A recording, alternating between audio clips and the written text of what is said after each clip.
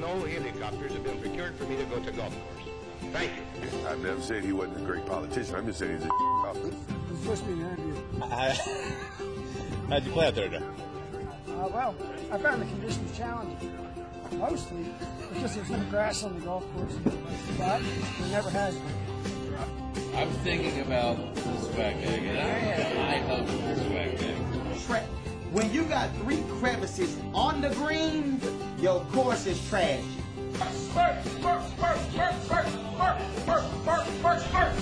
What's happening, folks? Welcome back. Beltway Golfer, episode 21. Alex Dixon here. May have noticed, took 2 or 3 weeks off since the last published episode.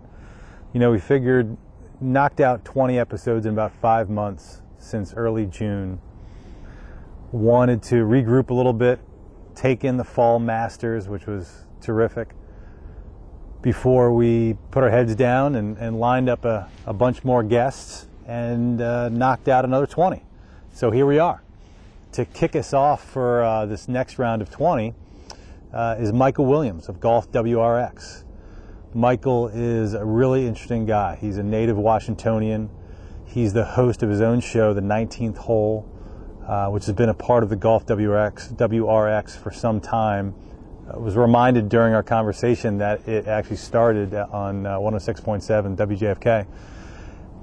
He has had numerous roles in the golf industry despite coming to the game later in life. One of the most interesting is that in DC, he was with Golf Course Specialists for about 7 years. Golf Course Specialists being the concessionaire for decades prior to National Links Trust, who ran Langston, East Potomac, and Rock Creek. So he's got some interesting perspective as far as all that's concerned.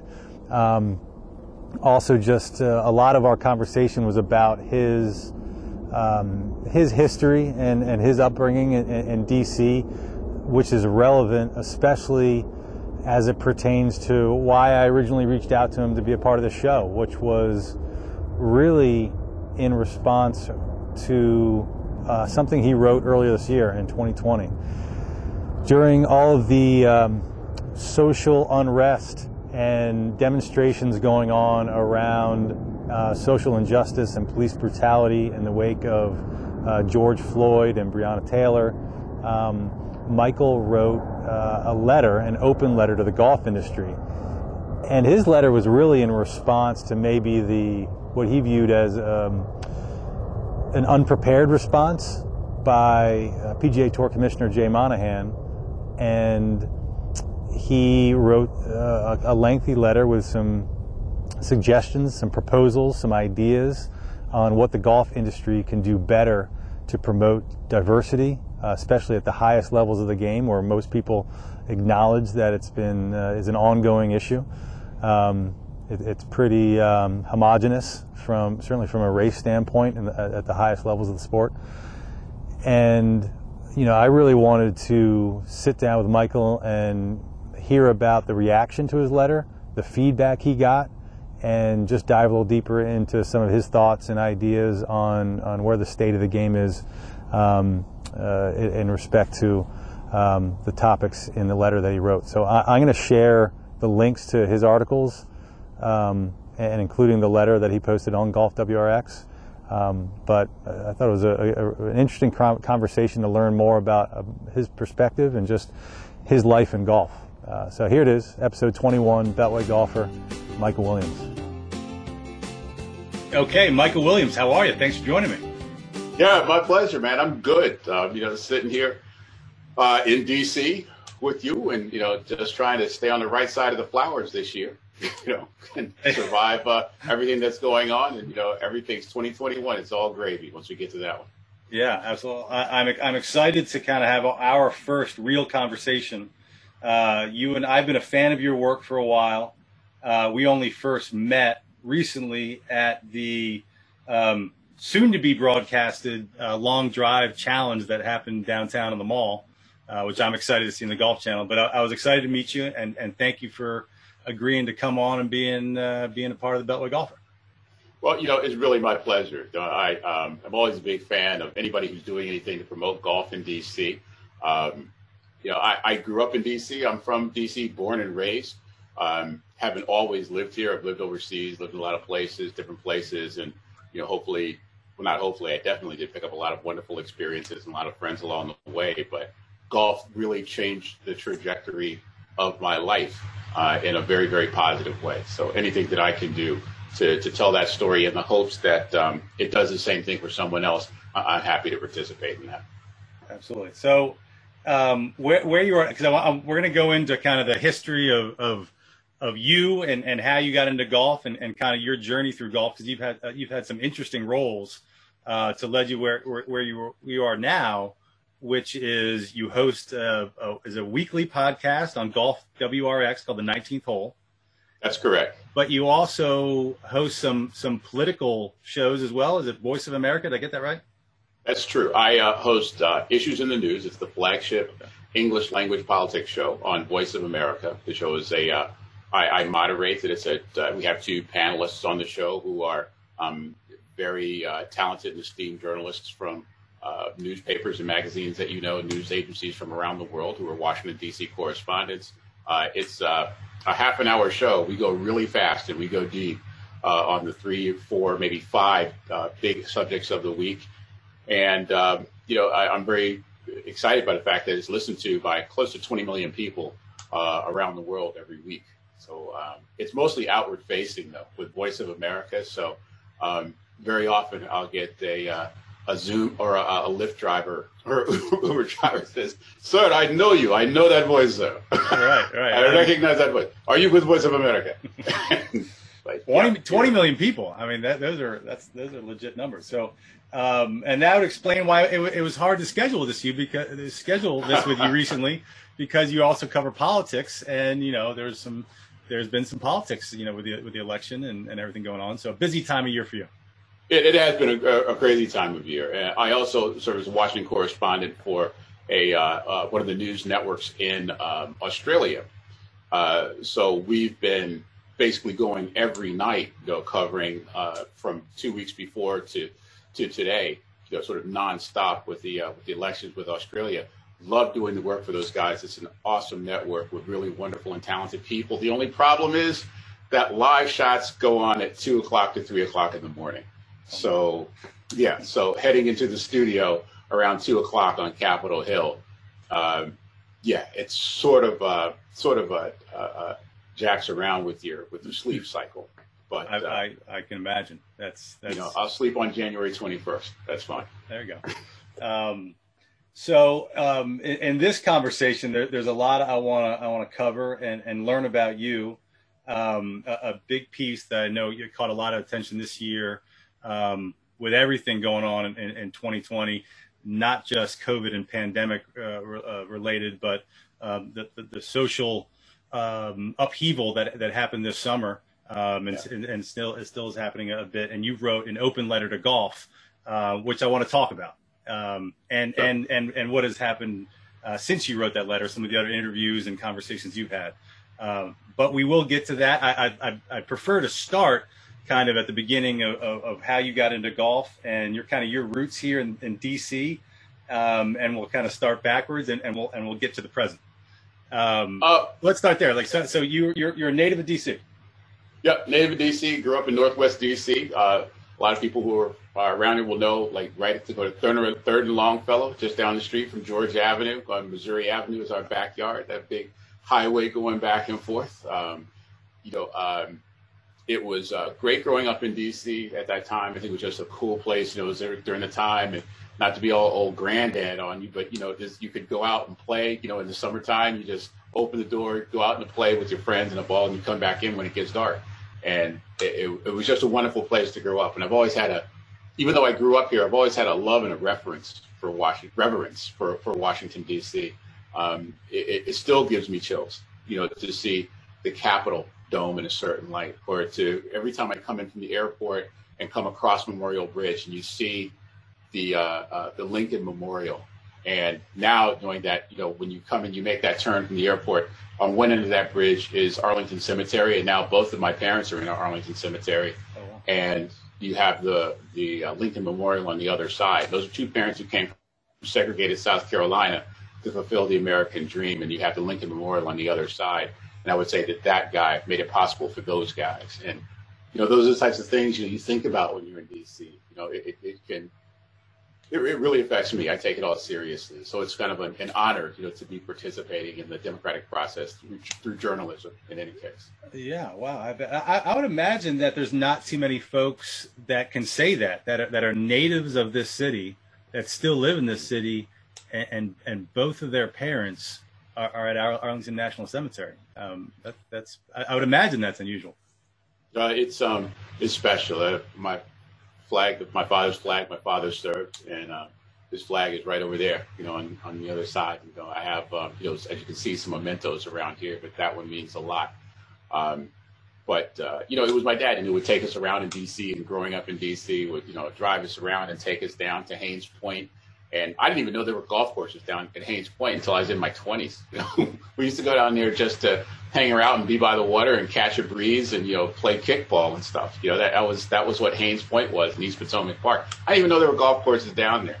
But, it was a very nice, to say, growing up in D.C. I went to Sidwell Friends School. Some people know that one. I was actually the first African-American male to go K through 12 at Sidwell. I came in the year that Sidwell integrated. And it was a very small, a wonderful environment, especially through kindergarten and middle school. I had a graduating class of 84, and of that class, 23 of us had been together since kindergarten. They're still like brothers and sisters. Now we can get together on Zoom and Facebook and that sort of thing. So it's always nice to have those connections. That's pretty incredible. So first African-American man to go K through 12 at Sidwell Friends. Most folks around here are very familiar with the Sidwell Friends. I know I used to play basketball in their gyms and some of the summer leagues and that sort of thing. But nationally, if people hadn't heard of it already, they certainly did when Sasha and Malia attended. Yeah, there were other, and that was the thing. You grew up with these kids, and I didn't know any better. We didn't. The Quaker education was also so much about not having the identity from the name or from the face or anything, or even from the status. So for me, you'd be playing next to Dan Rather's kid or Walter Cronkite's godson or this guy, that guy, and I didn't even know who they were. Some other people would tell me who they were. And I was like, okay, this is just some bunch of kids that I beat, in races and on tests. I don't care. We're all just good friends, and we grew up together. But I'll tell you this one story about how that sort of got an inkling to it. A buddy of mine who lived up on the corner, and his mom was a domestic servant. She was a housekeeper, and he came out to play one day, and he had a new baseball glove. He said, "Hey, check out my new baseball glove." And it's like, yeah, I looked at it. It's like, well, it's not quite new. It's like, yeah, but it's almost brand new. And it was a beautiful baseball glove. It was better than anything any of us had, Sure. And I looked at it. It was a little bit too big for him. And I looked at the back of the hand, and there was a name written across the back of it. And I was like, is this, I don't want to say guy's name. I say, do you know this guy? And he's like, yeah. And I recognized it as the name of a guy who went to school with me and who was 3 years ahead of me in school. So that I realized, my situation was a little different because my best friend's mom is actually working in this guy's house, and the son had given her the glove to give to her son, which ended up on my block. Oh, wow. So in DC, I always say I grew up on, there's sort of an east side, west side thing with me, from one side of the park where I lived and the other side of Rock Creek Park, where I went to school. It was sort of a dual life here in DC. Right. But it also gave me a grounding that I appreciate how people are. People are different. Everybody's worthwhile. Everybody's story. I just got a love of people of all kinds. I didn't grow up in any one particular situation. I grew up in a lot of different situations. So I think that served me well then, and it serves me well now.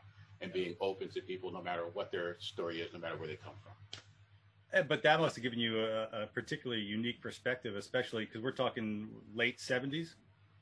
Yeah, I'm old. And I only know that I saw your LinkedIn that you graduated. You're a TERP class of '84, so I took a guess. But back then, even more so. I mean, one of the, I don't know what the right adjective, but unfortunate things about Washington D.C. is that it's a fairly segregated city, or used to be even more so, and certainly, typically, west of the park was one thing, east of the park was another. So I imagine living on one side and going to school on the other certainly gave you a unique perspective. Yeah, there's a movie in there somewhere, so that about living and growing up in the two different worlds. But as I say, it was edifying for me, because you grew up not being intimidated by anyone. You just like on my own merits. I was in that school on my own merits. I excelled in that school on my own merits. I excelled at the playground down the street from me too. So it's like everywhere you go, it's just you. You're not worried about I've never worried about what anybody thinks of me. It's just me, and I'm gonna just judge you in the same way, but not judge you, just accept you in the same way. Right. So after Sidwell Friends, I touched on it for a second. You went to College Park, so you're a Terrapin. Yeah, I'm a Terp. Went there. Thought I was going to be trying to play basketball. So I started in '80, and the class of '80 incoming, University of Maryland, College Park was preseason ranked #1 in the country. They had Albert King, Buck Williams, Jeff Baxter. It was just an absolutely loaded team, and I went out for walk-on tryouts, and I made it to the last cut because I took a charge from Ernie Graham. If you remember, big Ernie Graham, 6'7" point guard, about 230 pounds, out of Dunbar, and he was a rising junior that year. And I say rising because he left his boot print right here in my chest. That's probably still there if I take off this sweater. And Lefty Drizel, was the coach at the time, said that boy got guts, So I made it to the last cut, but. The funny thing is, between my freshman and sophomore year, I grew 4.5 inches. So I didn't go back out for ball, but I started playing a bunch of ball. And it was my thought that maybe I could be John Starks, and go like to the D League and make my way up and ride the bus down there. But I ended up taking another path and not doing that thing. And I played ball overseas for a little while, but I went overseas. Yeah. I took another route. So you clearly can play. I mean, making the final cut at a preseason #1 ranked team in the country, and an old Lefty, almost giving you a spot. I mean, you could clearly play. I was Rudy. Okay, believe me, I was the guy. I'm sure they were fast breaking. Lefty was like, "Hey, let's see if you're gonna take that charge again." It was just it was like that. I did get to be a pretty good ball player, and my younger brother is really the ball player in the family. That guy, he had all America / pro type talent. The tumblers on the lock have to work just right for that to happen for you. But he's the guy who went to 5-star. He was really a good player. But I made myself as good a player as I could be, and I figured that if I really wanted to, I could have gone ahead and done that. But I got an offer to go to Hong Kong from a very close friend, a mentor of mine. Who also passed away, and I still miss him. He asked me at the time, he was doing something in Hong Kong in foreign exchange banking. And I was like doing this entrepreneur thing in DC and buying and selling cars. He says, well, how about coming to Hong Kong? I said, well, fine, I'll go to Hong Kong. I thought I was going to go for a year, ended up staying overseas for 12 years and living in Hong Kong for 5 years, Vienna for 5 years, and London for 2 years. And again, everybody needs to travel. If there is a charity that I want to do, is to give kids passports when they're 10 and let them earn through grades and good works air miles so that they can travel. Everyone needs to get out of here and see the world, because it changes your perspective, your attitude. There's a fullness to your human experience when you travel like that. So I'm so grateful that happened for me. And still, no golf in this story. Right. I was going to say, I was like, A, I couldn't agree more. B, unfortunately, most people aren't getting that experience this year in 2020 with such little travel happening. No. And C, golf is a great way to do that. Starting to bring golf into this conversation. Absolutely. To achieve the travel and see the world and see unique places. But one of the reasons golf hasn't been in the conversation yet is I've heard on a couple of your shows you talk about you came to the sport fairly late in life. Yeah, I was 39 turning 40 when I came to the sport. I'd come back from overseas and had a very tough year in the family. My older brother passed away. My mom got sick. My dad got sick. It seemed like I lost cousins. It was just a crazy year 2000. And I needed a job where I had some flexibility with things. So I took a job at a golf magazine that needed an assistant editor. So I said, pretty much communications is my thing. I can write about, whatever. So I took the job working there, and after a couple of months of having one of my clients be the 3 golf courses down in DC, golf course specialists, they were taking advertising in this golf magazine. You probably remember Pros and Hackers. Remember that magazine? Oh yeah, I do. Yeah. So I was associate editor for, or associate publisher for Pros and Hackers way back in the day. And one of our clients was the golf courses at DC. So Kim Thomas, who's the managing director there, is still like a sister to me. I would take a bullet for her. She was sort of running the operation. After, she would ask me for some marketing tips every now and then. And after like the third one, I says, well, look, I'll give you this one, but after this, I got to charge you.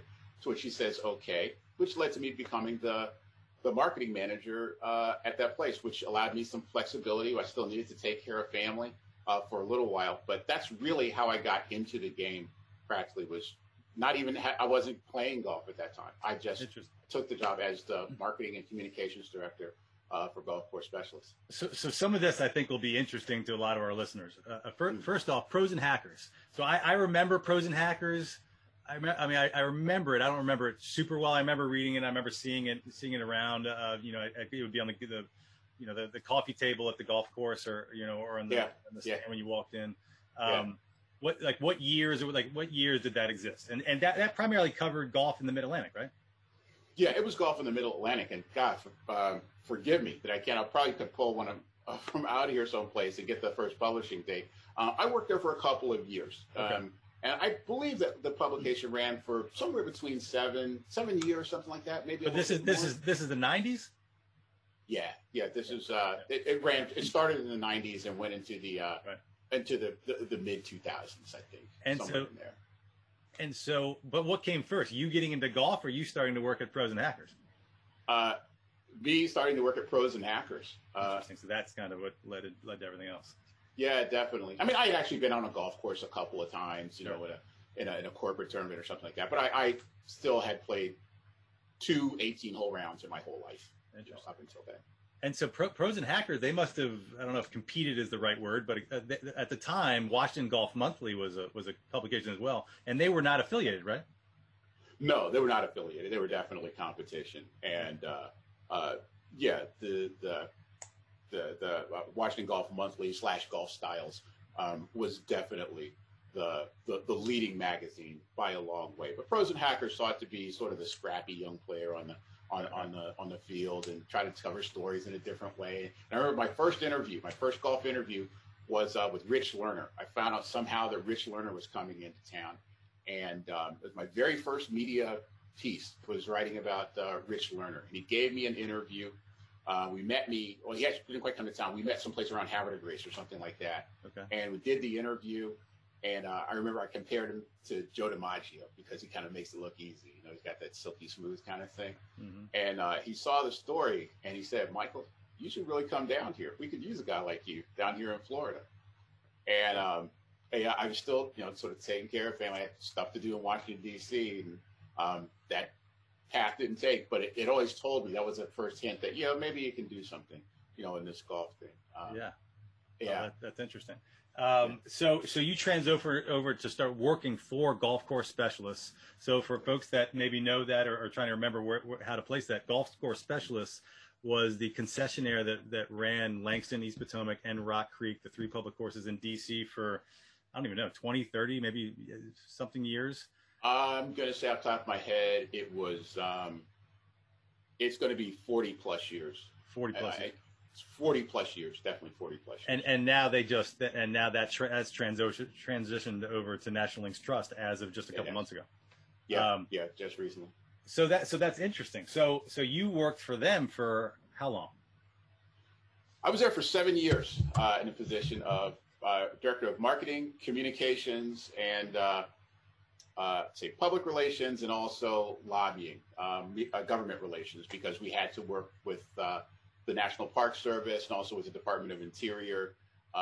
So anything that was communications related, anything that involved everything from our newsletter to the signage in the grill, everything from meeting with the Deputy Secretary of the Interior to, actually, unplugging a toilet. We did it all. I mean, when you're in a situation like that, you have a small committed group of people And the mission is not to make a bunch of money. The mission for those golf courses has always been to provide affordable, accessible golf to the residents of Washington, D.C. and the surrounding area.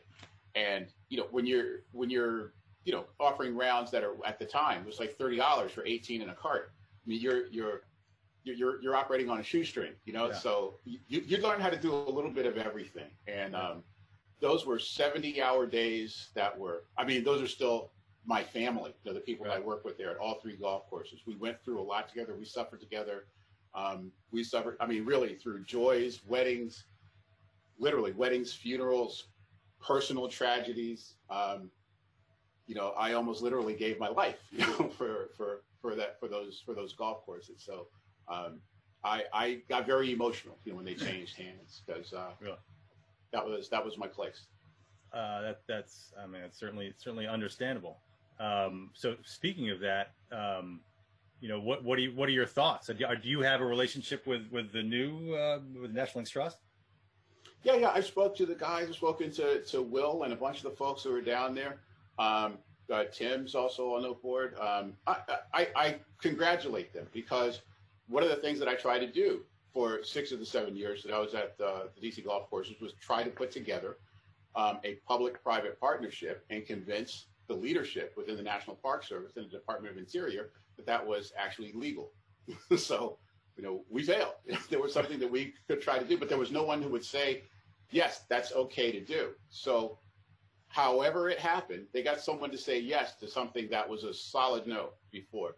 And you need to have a public-private partnership like that to make it work if you're going to try to do the types of things that they want to do, expanding the golf courses. I mean, I have binders of things that have roughly the same plan, for the things to do and the ways to do them. But you have to have someone to shake hands with. And I think they're to be congratulated for finding someone to shake hands with down there and get these things done. It's going to be a long process. I mean, we're talking, 10 years, before everything that they're planning gets done. And then once you get done, it's sort of like the Washington Cathedral. Once you get finished with it, the first thing that starts the next day is the restoration project, right? Sure. So that's what it's going to be with the golf courses. But to have someone who has a 50-year lease that allows you to make improvements, these are the nuts and bolts things that people don't see behind the scene that are absolutely necessary to make something like this work. So, yeah, I have a relationship with them, maybe working with them, maybe reporting on them. But either way, I plan to make sure that mission and vision are attained by hook or by crook. Yeah, especially, one of the things we're going to get to in this conversation, referring back to kind of your open letter to golf and how that pertains to Langston and the importance of Langston and where it sits in the history of African Americans and the sport of golf, and making sure that that lineage and that is respected and honored going forward for decades to come. I'm sure I would have to imagine is very high on your radar. Definitely. Yeah, I went over to Langston the last day of the golf course specialist contract. I was writing a story for the USGA about the course turnover and how the USGA was going to be involved in the maintenance and setting up the maintenance program for the current situation and then the renovations going forward, restorations going forward. And it was really an emotional thing. Again, I have to say, because the word that pops to mind is stewardship. When you're responsible for something that has that much history, you're looking and you can point out to the USGA and say, hey, that's the tree that, Joe Louis used to hit, the Joe Louis tree, because he used to come out here and hit that tree every single time. Sure. Where you saw a putting green where you got Muhammad Ali right behind me. A lot of people don't know Muhammad Ali, when he was Cassius Clay, came up to that golf course and just pulled up, didn't play golf, and pulled up to the putting green right up front. Of course, there's a crowd that gathered around him. It's like, champ, champ, champ. And he's like, what are you doing? You're playing golf? Yeah, champ, you're playing golf. Yeah, let me try this thing. And somebody puts down a ball. He's like, what are we supposed to do? So just hit it right there, champ. Just hit it right there. Pulls out a putter, rolls in a 30-foot putt. First putt he did. Rolls in a 30-foot putt. Place goes nuts.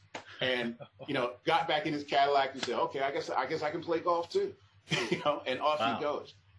These are the stories. Then you have Teddy Rhodes, who taught Lee Elder, who taught Charlie Sifford. Both those guys taught Lee Elder. You have the history of African American golf is so richly wound into that. And into that neighborhood. And although I grew up in Northwest, I was born about a 5-wood away from the back fence of hole number 7 over there on Bladensburg Road. At DC General? At Langston. Actually, right there, we grew up right there on West Virginia Avenue. Okay. On West Virginia Avenue. That's why I had not heard that story about Cassius Clay. Yeah. And I had earlier on this show, I sat down with Ernie Andrews, the pro down at Big Ern, yeah, who's been there forever, and he shared some stories, and it's ironic he didn't share that story, but he shared the story about another champ, Mike Tyson, coming by and having some wings. He didn't play golf, but he had some wings and grilled and loved it. Yeah. But yeah, I'm sure there's just a ton of stories that only really exist and can be brought to life through conversations like this. Yeah.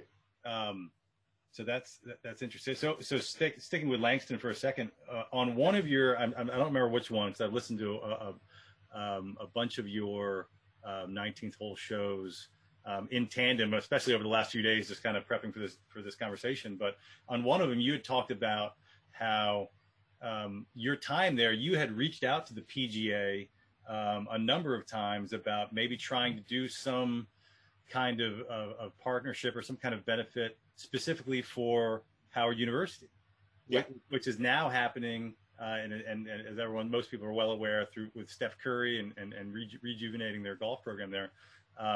Can you elaborate on what you were referring to there? Well, it had been on our radar to support golf at Howard for quite some time, and it wasn't necessarily my idea. I think the management had that idea. And when I took over the job, that was one of the tasks to try to bring it to fruition. So, the credit goes to them, to guys like, again, Bob Rock, who was the managing partner or the majority owner at that time, Kim Thomas, Jimmy Garvin, who was the manager at Langston at those times. Those guys were very committed to doing everything they could in the community. And we gave away so much golf. Sometimes it felt like we were giving away as much golf to organizations, the First Tee, to high schools, colleges. We were giving away as much as we sold. But that was all good because that was part of the mission, right? Mm-hmm. So we, on several occasions, said, hey, look, let's work on getting a Howard golf team. Let's get that together because it's an elite university and it should have the golf team, and we'll have the facilities. This can be your home course. This can be where you play. This can be where you practice, all of these things. And like every deal, you hear me say this all the time. You probably get tired of me saying it, but for any deal to work, you have to have two hands shaking. You have to have someone to shake hands with. And we just couldn't, on a consistent basis, get enough parties together to supply the money, the support, the PR, all those things that need to happen. It's like a golf game, you got 3 out of 4 things working and you shoot a 90. But one of the days, the putter works, and you're 2 under par. So what happened with the Howard thing now is, you had this entity with all this gravity called Seth Curry, who brings people to the table. And they don't want to leave until they make it work. So, again, kudos to them making it work, and whatever I can do to support it, I'm happy to do. Is it as great as it is? Is it surprising or maybe, I don't know, frustrating is the right word, that it took a celebrity from a different sport to make that happen? No, it's not surprising. The money makes these things work, right? You can have all of the fuel around you want to, but that money. The money and the impetus and maybe even the celebrity, is a spark. Sure. We know what makes these things happen by and large. And it's difficult to make things happen in DC. DC, there's so many people that get involved, so many jurisdictions, so many people who have to say yes, and so many people who, if even one of them says no, then it's a done deal. Just forget about it. Try again next year or next decade. So I am not bitter at all that it didn't happen on my watch. I'm glad that it happened. Yeah, no, and it's exciting. It really is. I think a lot of people are really excited for what will come of that, and just that Howard was going to have a golf team again, and got Sam Puryear in, who I haven't met yet, but I want to chat with, and it seems like he really knows what he's doing, and so all of that's really exciting. Absolutely. So you spent 7 years working there, and then so after that time, at what point did you transition to, I don't know, in front of the camera or front of the microphone, being really a part of golf media as opposed to your experience as a publisher at Pros and Hackers?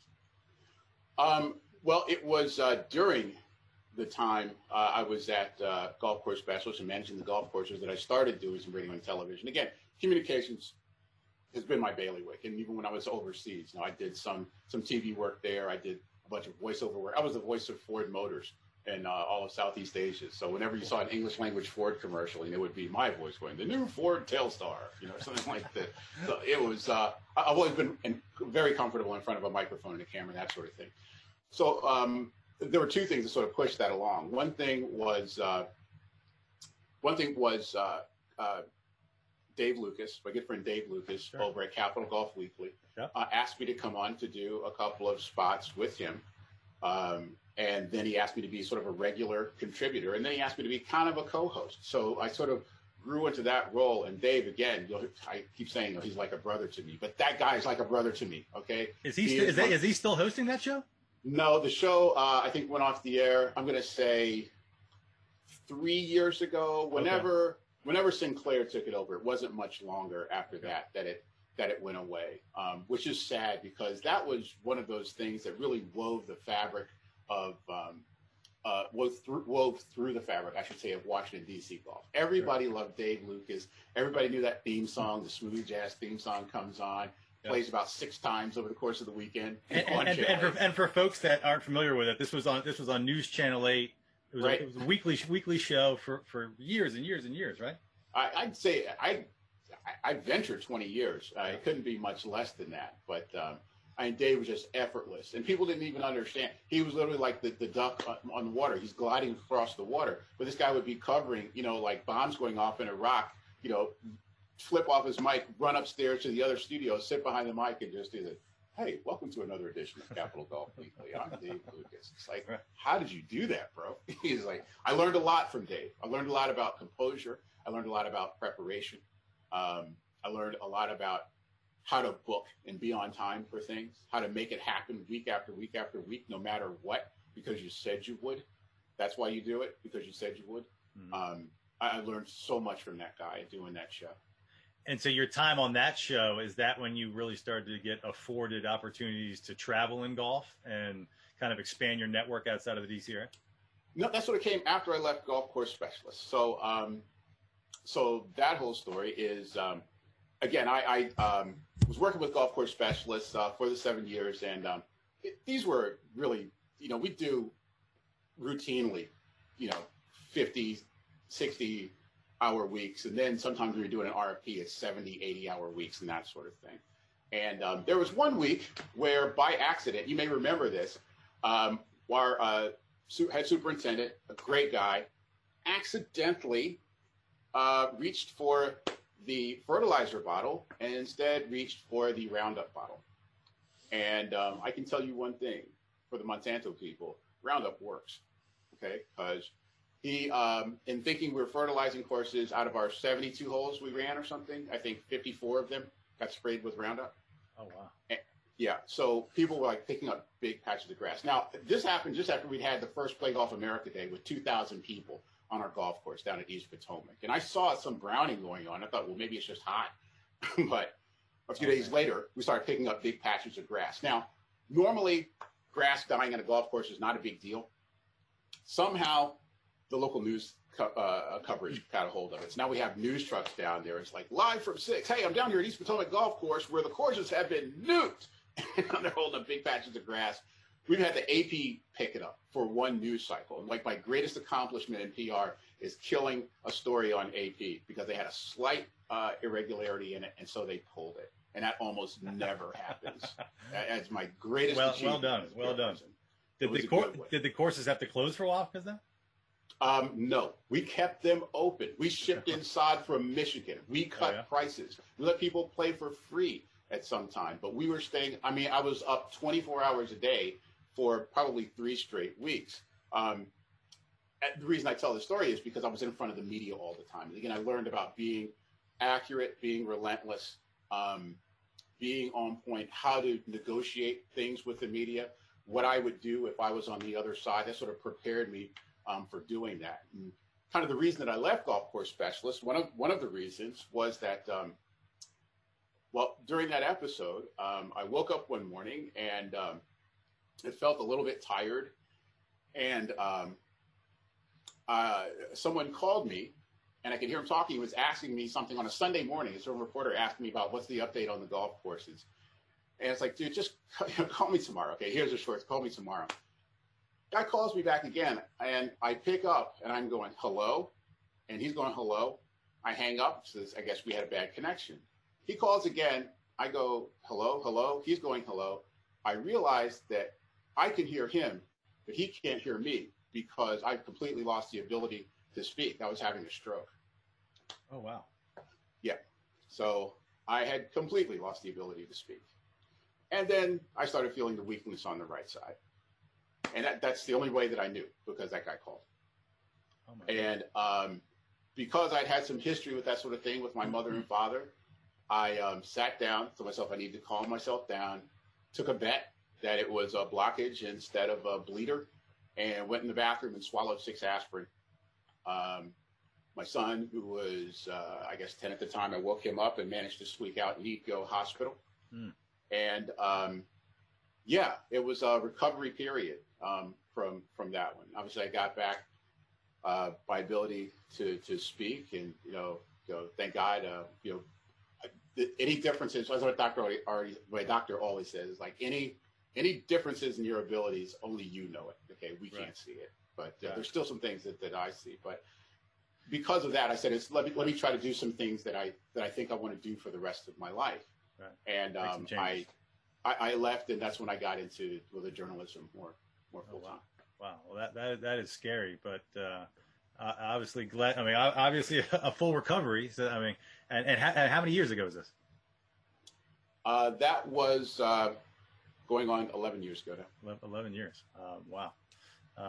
Glad that it obviously wasn't more serious than it was, but that is really scary. Yeah, it was. It's something, because you're sitting there in the hospital, and your son's sitting beside you, and I was just thinking to myself, I couldn't talk, off and on for most of the night. I couldn't make a sound. Yeah. My whole speech center. When the doctor shows me the MRI, it's like, yep, that's your speech center right there. Yeah. That was affected, and I'm thinking, what if I can't talk? What do I do if I can't communicate? Because that's kind of my thing. Right. Do I take up carpentry?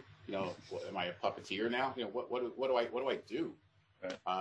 I worked my way back, because I always tell somebody, it's like, those games where you have the word magnets on your refrigerator and you make sentences and that sort of thing. That's sort of been me with communication. I told people, it's like if I had a refrigerator door that's 5 miles wide, I have a sentence prepared for anything. That's my vocabulary. And it's like somebody drove a pickup truck right down the middle of it and just scattered. For a long time, I had to reach for words. The day after, I remember they got up, and like 4 doctors came in my room, and they were testing me on things. What's your name? Michael Williams. Where are you? Georgetown Hospital.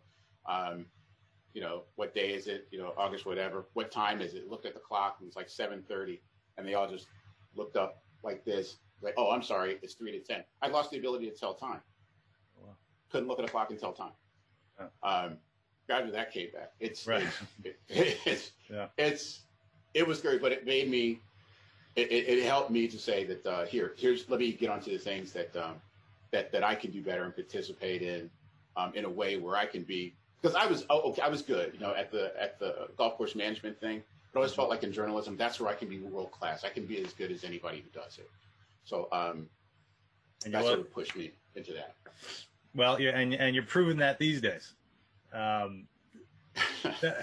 let's fast forward that a bit. So now when did you hook up with GolfWRX and launch what you're doing today, which is hosting the 19th hole? Right. So I started off with sort of golf travel, right? Well, let's see. I got my first radio show with the old WMET, which was called Sticks and Stones. And I would have lots of people on the show, but I would have government people. It was about, I wanted to do something like what you're doing. It's kind of an early version of what you're doing, Beltway Golfer. We have politicians and all sorts of people. It was the first year that they had women on the Big Break, and so we got the Big Break women on the show. Right after they rotated off the show, we would be their first interview. Then I got an opportunity to work with, I ran Playboy Golf for a couple of years, which was an experience because I got to go to the Playboy Mansion twice and drink tequila shots with Hugh Hefner's wife and with Gronk. And, again, that's something for the book. What does that even entail? What was Playboy Golf? What did they do? Was this articles or events? Yeah, Playboy Golf was a series. It was like the Playboy Golf Scramble. They would go to like 13, 15 different cities across the U.S. and hold these scrambles that you would enter. And the teams that finished in first and second get invited to a regional thing. And then those winners get to go invited to Los Angeles for the national finals, where you would play 2 rounds of golf at a great golf course. If you remember, if you're an Entourage fan, the place where the Turtle met Tom Brady, that's the course where you played. I remember that. I don't remember what course it was, but I can't remember off the top of my head. It was Pacific something. It's in Pacific Palisades, but it was that golf course. Okay. And you got to go to the Playboy Mansion during that week. It's a week-long thing. You got to go to the Playboy Mansion twice. So you get to go to the Playboy Mansion for a pool party on Thursday. That's the big payoff of getting people to enter the tournament series. Is that it's like the World Series of Poker, but you get to go to the Playboy Mansion. I admit it didn't suck. I mean, people think it was like sort of like a Playboy Mansion. It was like a real bawdy or Tawdry or something like that. It was basically like a bunch of girls in cheerleader outfits, you know. And it was about the golfers. It was to raise money. It was to make money. That thing. These guys, an outside group, ran it. But I worked for them for a while, just because I had some promotional skills and to get into golf. And then I got the show on WJFK. That was my first version of the 19th hole. Okay. And I did for 4 years, almost 5 on WJFK. We had some great shows, and we had Jack Nicklaus, Gary Player at Leisure. I mean, everybody who you would expect. WJFK was 106.7 before the Fan bought it, or became the Fan. It was the Fan. Oh, it was the Fan. Yep. Okay, got it. Yep, okay. It was the Fan. Yep, it was back when they were still over in the Laurel Buoy area before we moved downtown, and I moved downtown with them. So I was sort of straddled that era.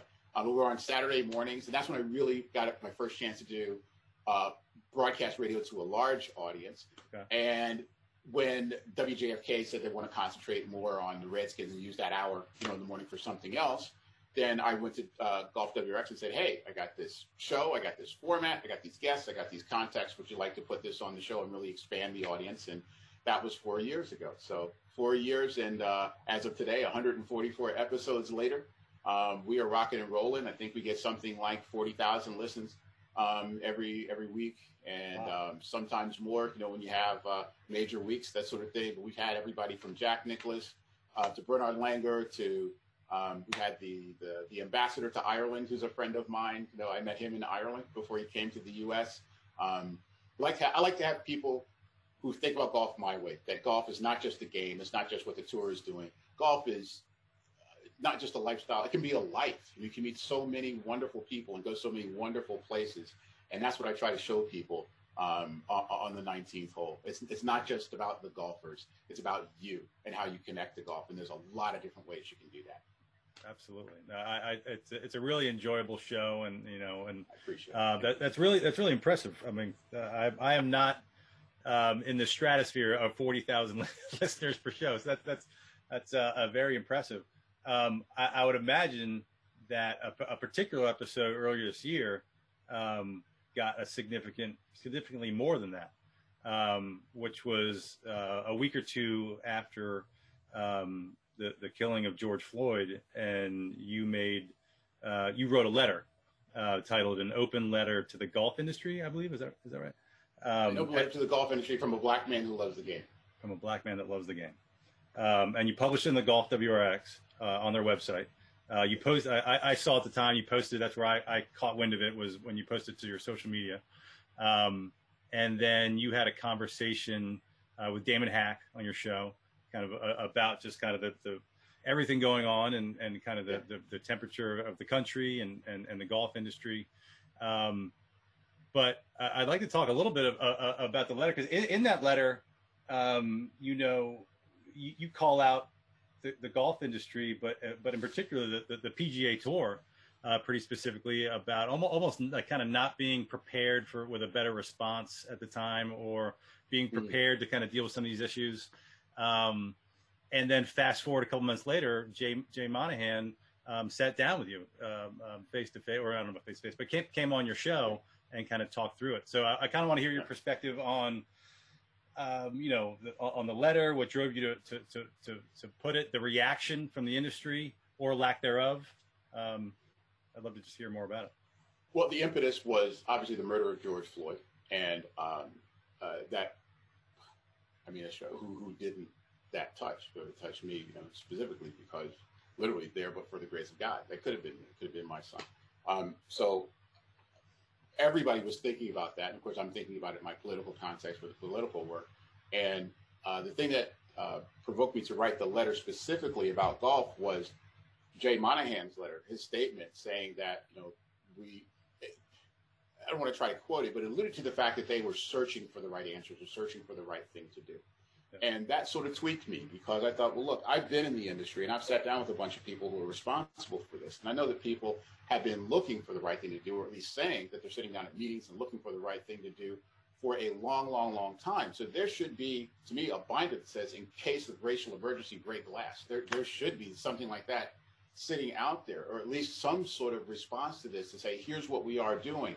And his bafflement baffled me. And that's why I wanted to write the article to say, well, here's what I think. Here's what I think the issues are, at least some of the issues are. Even more importantly, to try to put together some solutions. Because one of the guys I worked with, a good friend of mine, Chad Harp, is a PR guy in Los Angeles, a really great guy. And he read my first draft of the letter and says, Michael, you need to put down the solutions too. You can't just write down the problems. You gotta flow with the solutions too. And I said, yeah, you're absolutely right. So the letter is a combination of first expressing my gratitude and wonderment still at the position that I hold in the golf industry after such short period of time. It's been amazing. Then to say that hasn't been the case for everyone, obviously, and that golf has somewhat of a checkered past when it comes to race and diversity. Here's what I see. Here's some things that can be done. Just low-hanging fruit. And it's interesting. One of the things I said was to recognize people of color for their lifetime accomplishment. Why isn't Calvin Keith in the Hall of Fame? It's the straightest hitter in the history of golf. You talk about starting late. That guy started playing golf in his 20s, in his early 20s. By his late 20s, he wins the Tour Championship. Are you kidding me? Yeah. I mean, it's ridiculous. And now you have Lee Elder, who's been invited to hit the first ball, but he's still not in the Hall of Fame, the World Golf Hall of Fame. He needs to be in there. So things like this. And promoting HBCU golf is one of the things we talked about. And Jay Monahan saw it.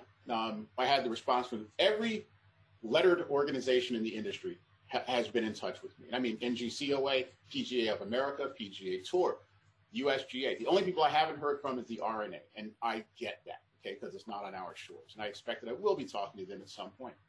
But they have all been responsive. And I think that the leadership of these organizations, their heart is in the right place. And it's difficult when you have to bring a culture that has an old world ethos part and parcel into the 21st century. Parts of this game are still haven't made it to the 20th century. Let's be honest. Sure. Okay. But Jay was honest and recognized that and sat down with me, as you said, and talked about it. And to his credit, he gave me his personal email and phone number. He says, look, you got a thought, call me first. Okay, I want to hear from you first. And he will.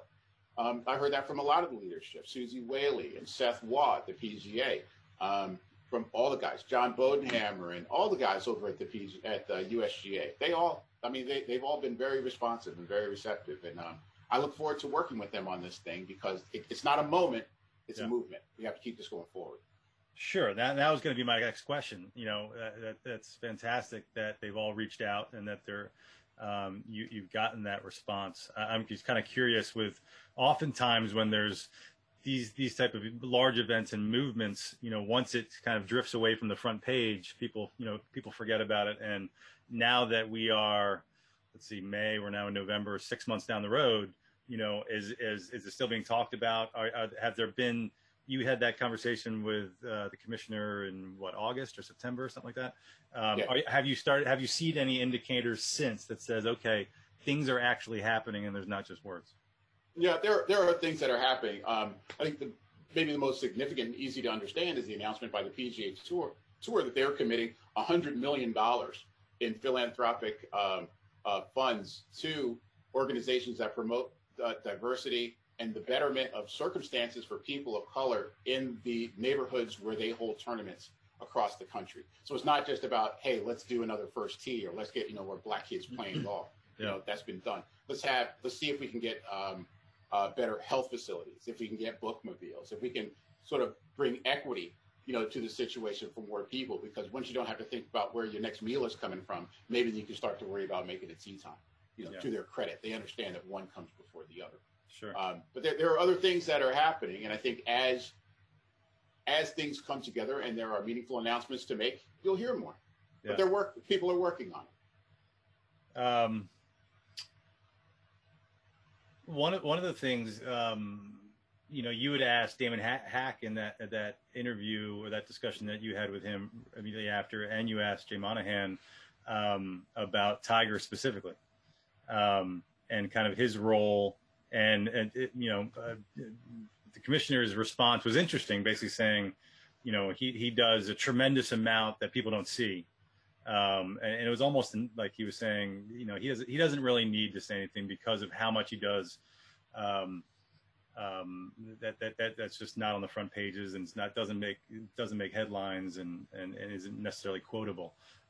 Is that enough from Tiger, being the stature that he has, and the role and the impact that he could have? Look, I mean, again, you see the picture on the wall I have back here. There's this guy. I grew up with guys like this, and Bill Russell, and John Carlos, and Tommy Smith, and Jim Brown. No, these were athletes who used their platform to advance others. That was just their sensibility. That was in their moral makeup. Tiger's in another generation, and I don't think it's not necessarily in him to be that particular guy, to approach a situation and provoke change through conflict and confrontation. That's not who he is. It's never going to be who he is. But, he's a grown-ass man. He can do whatever he wants to. What you can do is point out to him, hey, look, there's your opportunity. There is an opportunity for you to do this through your words and your actions. You choose what you decide to do. And he's chosen to do it quietly through certain things. And, again, you get a guy like Kirk Triplett. Just wrote a story about Kirk Triplett, who puts a Black Lives Matter sticker on his bag and gets, all kinds of vile, vitriol is hurled at him, on the internet and in person, because the guy has a black son. He adopted a black kid and says, hey, black lives actually do matter. Yeah. And he gets all this understanding. So I understand that there's a price to be paid, in that golf community for that sort of, what passes for activism, in that community. Just saying and doing the right thing is categorized as activism. That's not who he is, okay? But we don't need him to be that. But somebody has to be. Somebody has to step forward and say that. Me, I got into the game late. The whole industry, sort of says, we're done with you, Michael. Okay, so be it. If they do that for me telling the truth, I'm fine. I can live with that, because the one thing I can't live with is hypocrisy. Ask anybody who knows me. That's my battle, okay? That's my Don Quixote thing. I don't truck hypocrisy. Not my thing. So almost not speaking of Tiger, but in that letter, you also brought up a story in your open letter to golf about a PGA Tour player telling a story at the U.S. Open in Pebble Beach, who I learned later when you wrote an article about it and your relationship with him, that it was Charles Howell, but about him donning blackface as a joke the night that Tiger got in trouble with Ellen. And he told this in front of a large room of media and reporters, where you were the only African American in the room, and you confronted him on it. But he's turned that into a learning experience, it sounds like, and you have a relationship with him now. Can you tell us a little bit? I do, and to just roll it back, I mentioned that, yes, in the letter that I wrote, I mentioned that story. And it's interesting because when I talked to the PGA Tour, one of the first questions they asked me was, are you comfortable in sharing the name of that professional? And I wasn't at the time, because I knew I was still in the process of determining how this story was going to come out. The story was at the 2019 U.S. Open. I was invited there, and they have players for one of the sponsors. The players come in post-round and do a, sort of a post-round interview, that sort of thing. Player interviews are generally pretty boring stuff. But I thought, okay, you're invited, you go, be polite, show up. And it wasn't a room of reporters. Almost miraculously, I was the only member of the accredited media who was there. The rest of it was sort of customers and people who were in the orbit of that particular sponsor. Oh, okay. And again, Todd Lewis, who was doing a thing for the Golf Channel, sort of teed up this story for Charles, saying, hey, everybody, remember the night that Tiger ran his SUV into the fire hydrant? Yeah. we do. Why are we talking about it now? And he teed up the story. Well, Charles had a funny story about living in Isleworth at the same time. And Charles went on to tell the story about how there were lots of media there. And he thought it would be funny to go in the house. And his quote was to put on as much shoe polish and other dark stuff as I can find and a wig. And he got a blonde to sit beside him in a different SUV and went rolling around trying to convince the media that he was Tiger. And this got nervous laughter from the room. I was sitting about 15 feet from him, and it was either I go to the back of the room or I'm going to leap at him. It was that type of visceral anger. I couldn't believe it, because this was at the time when the governor of Virginia was about to have to resign for a blackface picture they found with him like 25 years before. Mm-hmm. And anyway, so the story is that Charles gave a cursory apology there. I'm sorry if you were offended. And I think he truly was mystified that I was offended, because they'd asked him somewhat for a funny story. And I think he was sort of prompted to tell this story somehow. But the way you tell it, it's as if like it never occurred to him that there might have been something wrong with it. No. And I think you can be in a room. It would have been like water into sand had I not been in the room. There was nervous laughter in the room, which made me as angry as his statement were the people who laughed at that thing. So in the room, I said, I wanted to wait. I didn't want to blow it up because I was conflicted. I'm thinking, okay, I'm not here as media. I'm actually a guest in this thing, but I'm still media. And I'm also still, I'm a man living in this world. What do you say about something like that? You don't just let that go. So I tried to wait until everybody had their questions answered. The guests wanted to ask him stuff about his career and that sort of thing. And he took the last question, and I said, hey, I just want to say, Charles, number one, I admire your career. I think you've done a great job. 20 years, $40 million, that's A-okay, right? But don't you ever tell that story again, okay? Don't you ever do it. It's ignorant. It's embarrassing. And in 2 minutes, you could blow everything you've worked for, not only for the 20 years of your career, but for your entire life, okay? Do yourself a favor. Don't do that. And again, he was truly puzzled. They just asked me for a funny story. So it was that thing. And I talked to people at the sponsor, at the USGA, that sort of thing. And the thing for me was, am I going to tell this story now in the middle of the U.S. Open, the tournament that I love? I love the USGA. I love the idea. And the USGA, I mean, think about it. The U.S. Open at Pebble Beach. And Pebble Beach is celebrating their 100th anniversary, of being open. It was as big of a golf event as you're going to get, right. That and the Masters. Yeah. Do I blow that up to tell this story? I don't want to do it. However, if I do blow up the story, I take this to TMZ, I get $10,000 and 10,000 followers, overnight. So, you got the angels on the shoulder trying to. What I decided to do was to say, look, I don't think necessarily that this moment made this man. I'm not sure that that's exactly who he is. So I want to give it time, because he did apologize. And a number of people apologized. And I took it to be a sign that, look, let's see if we can establish who he is. I don't want to take away from the story for anybody who wants to read it, but he went through a personal hell. Once he understood that he had done something wrong, it took a lot of help and a lot of counseling to get not only the guilt, but actually some depression. Imagine seeing a character flaw like that in yourself and you have no idea that it exists. It would knock you for a loop too.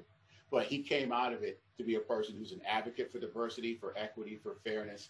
He's a very, very genuine person. He's a Christian man. He's a man of faith. And I think he learned that you can do something wrong, recognize that, and come back from it. And that's the story that I wanted to tell. I always say in golf, you call it a mulligan.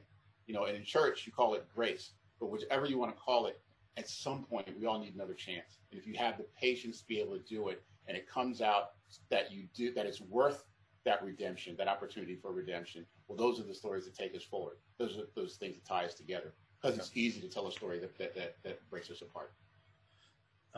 That's really well said, and I certainly encourage everyone to go read that article that you put up. It's on GolfWRX. I'll share it as well. Well, that story's on the Undefeated. That story's on the Undefeated. Oh, the Undefeated. Okay. The Undefeated. Okay, you're right. Yeah, okay. The Undefeated. We'll share that link out. But also, good on you for making that decision of not, picking up the phone and calling TMZ or whoever else to just kind of get him in trouble and go the route that you took. So another thing I want to put on you in the conversation with Damon Hack, you brought up an organization that you've already mentioned a couple times here, which is the First Tee, which I thought was interesting. You didn't elaborate on it, and I saw on your profile that you spent some time with the First Tee, not a long period of time, but you spent some time with the First Tee. But the First Tee, I've never really heard anything. I don't know a ton about the First Tee. Admittedly, I volunteered one season with them, helping out with some kids down at Fort Belvoir. I follow them on social media. I know they're I know what they are.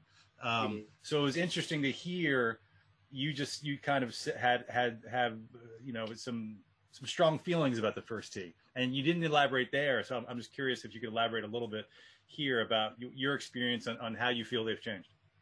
Well, the first experience that I had with First Tee was, again, working at the golf courses in D.C. because we were we sort of domiciled the First Tee at that time. We gave them space for the kids' programs. We donated buckets of balls, instruction.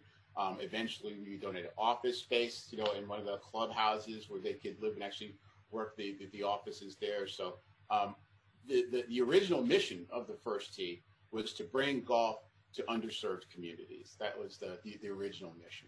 And I think that they did some really good work in that area across the country. And it's a chapter-based organization. So different chapters, any type of organization like that, they have different flavors, different, they put emphasis on different things, if you will. They each have their own leadership, right?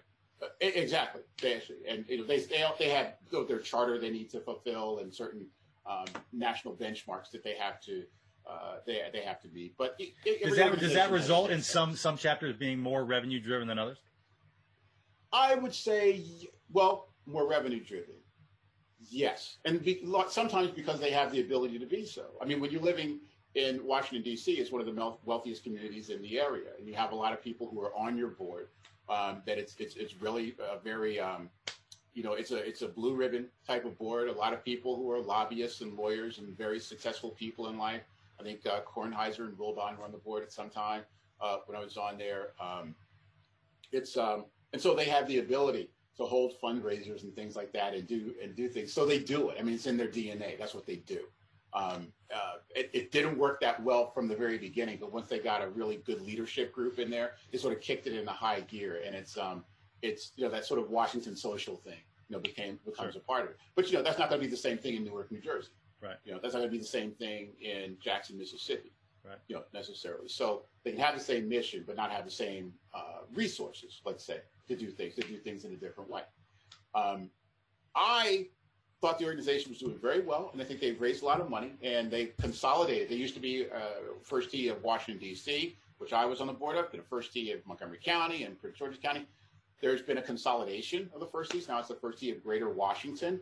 I'm not sure how far that reaches now, but it's probably, like the metro area, sort of halfway down to Richmond. It's considered the D.C. area now, right? So it's a very big chapter that has a very big endowment because they've raised a lot of money. My issue, I've left the board recently because I saw a change in the mission of the organization. I saw a practical change in that it seemed to be moving more from getting underserved communities into the game of golf to just getting kids into the game of golf. Let's be like the funnel, the feeder system for young people into the game of golf so that golf doesn't become tennis, after the 70s where everybody's playing and then all of a sudden nobody's playing, right? So that mission sort of changed and morphed. I left, we sort of parted ways mutually when that mission became official, when it was just, okay, this program is now about junior golf. It's about putting more golfers, on golf courses. And I said, well, that's a noble mission, but that's not what I signed up for. And I admit, with my travel, my schedule, I wasn't super involved in programming or anything like that anyway. I wasn't. But that shift happened just for the First Tee of Greater Washington or all the chapters? Nationally. Okay. Nationally, the organization and fairly recently. Yes, I did within the last 2 years. Okay. Within the last 2 years, and when I mentioned that in that letter, a lot of people from chapters in across the country. I mean, from Detroit and Los Angeles. I got a lot of correspondence from people say, "Hey, were you talking about us? Because we still do this. We still, have this mission, for getting these kids." And other kids, other chapters that would say, "Look, we just did it because there was no other way for us to get sponsorship and to do events. We have to, raise money. We're a 501c3. How else can we get things?" So people have their different challenges. I get it. I just felt that it was a different mission, and that the first mission isn't done yet. Okay, we still haven't done that. We haven't accounted for the fact that an NBA basketball guy, we had the NBA draft the other day, right? And that kid was standing up there in an ill-fitting suit and a baseball hat and a basketball, right? And that basketball could have been the one that he got when he was 10 years old for Christmas, and he's had it ever since. For somebody to be standing on the podium at the U.S. Open, okay, that's not going to happen. He's not going to be standing there with the clubs that he got when he was 10 years old. Okay, it takes a lot of money, a lot of resources. It takes probably $50,000 to $100,000 just worth of range balls to get him to be in the discussion about somebody who could possibly win on the PGA Tour. So somebody has to foot the bill for that. Something has to be accounted for the fact that in a sport that is talking about equity and involvement, and anybody can do this, there has to be equity of opportunity to get to it, and that really doesn't exist. So I think that's something that still needs to be addressed, and that's something that I'm interested in doing somehow. Interesting. We had a gentleman. Are you familiar with Craig Kirby and golf? I certainly am. Yeah. Yes. I had him on the show a while back, and it sounds like he's trying to do something more aligned with their original mission with Golf My Future My Game. So hopefully, and I know he's working with National Links Trust, and hopefully his organization. Exactly. It's a good one to.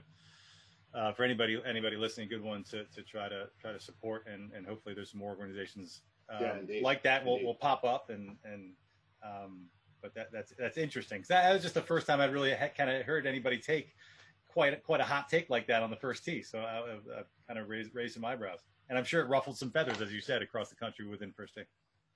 A little bit. Yeah. So before we wrap here, on a lighter note, before we wrap up, I really enjoyed a recent conversation that you had when you got to head out into the Atlantic Ocean to Bermuda and attend the Bermuda Classic and sit down with another local golf hero, Fred Funk, after he made the cut at the Bermuda Classic. Yeah. And so that I encourage everybody to go listen to that interview. It was great to hear you and Fred kind of rap about his career and him getting to play with his son. So that was really cool. Was that the first time you had kind of sat down with him for that kind of time? Yeah, that was yes, for that type of time in an official way. Yeah, it was the first time.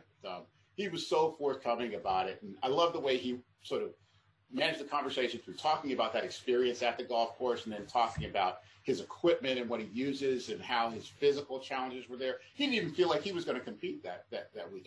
I saw him on the airplane. I saw him in the hotel, and I thought he had a certain glow. I thought he had a certain bounce to his step, but it turns out that bounce was because he was in so much freaking pain.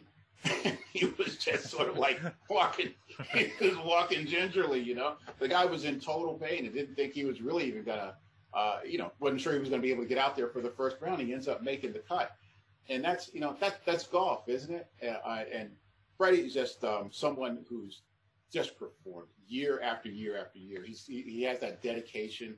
He's the proverbial grinder. Whatever it takes to get it done. With his body, with his equipment, mentally there. I just love talking to him, and he's just a great guy, super nice guy. Just some people you have to pull an interview out of. You know that. Oh yeah. And, yeah. But he's not one of those people. No. I mean, he's somewhere between Dustin Johnson, who I still my greatest journalism accomplishment is getting that guy to laugh into a microphone. Okay, he actually showed emotion. Okay, which at the Masters was lovely to see him cry like that. It was awesome. I call it the greatest speech never given. But how'd you make him laugh? Somewhere between DJ and Gary Player, who's like, Gary, how you doing? And then you got 45 minutes. How did you make DJ laugh? I asked him. What did I ask him? He was at the TaylorMade session. I was interviewing him on the phone, and asked the typical questions. He was giving DJ answers, someplace between 1 and 3 words. And then I asked him, "Hey DJ, you baseball fans?" "Yeah, I am." "You know they got walk-on music, right?" "Yeah." "What's your walk-on music, man? If we play walk-on music for your next tournament, what's your walk-on music?" And he gave a big laugh at that. He says, "Let me think about that." And I can't remember which songs where it was like, and there were two like really different things. One of them was like a deep rap song, and the other one was sort of like screech metal. It's like, okay, I feel you. Like, I wouldn't have pegged him for that. Who would know anything about it? Right. But I tell you what, 2 things about that guy. He is super nice, as talented as the day is long, and Paulina Gretzky looks better in person. This is what I'm going to tell you. Good to know. So aim high, kids. Aim high. He's got a lot going for him right now. Yes, he does. All right. So listen, this has been great. Last thing. So you live now in Montgomery County in Silver Spring. Where you still play much golf in the area? I do. My favorite courses to play are either to sneak right over to Sligo, the little 9-holer just right up the street from me, or Northwest Park is up in Silver Spring, sort of just north of here, like 5 miles. And I believe that's still from the tips, the longest public course in Montgomery County, maybe the state. But it's super long, a great test. They keep it in great shape for the number of rounds that they get. Yeah. I'm not a country club kind of guy. Right. I play plenty in a normal year. I played plenty of golf traveling. But there hasn't been much this year, partially because obviously of COVID-19. Also because I tweaked the meniscus here, and I need to get a sawbones in there to clean that up. So once that gets done, I'll be back and flirting with the championship. All right. Well, we'll leave it at there. I really appreciate you letting me ping you with questions, but it was great to learn more about your backstory and your history. And so thank you, Michael, for your time, and it's been a pleasure. Hey, it's my pleasure, man. Next time, once we get rid of this bug, man, we'll do this in person, no? Absolutely. Look forward to it. I don't have a good golf game, but I don't really care. I'm a regular dude living in D.C., and I want to know about DC-centric golf stuff. If you can tell me something that I don't already know, then that is great for me. I don't want the regular stuff. I want exciting stuff. I want different stuff. I want stuff I can't hear elsewhere. But I want it to be about DC golf.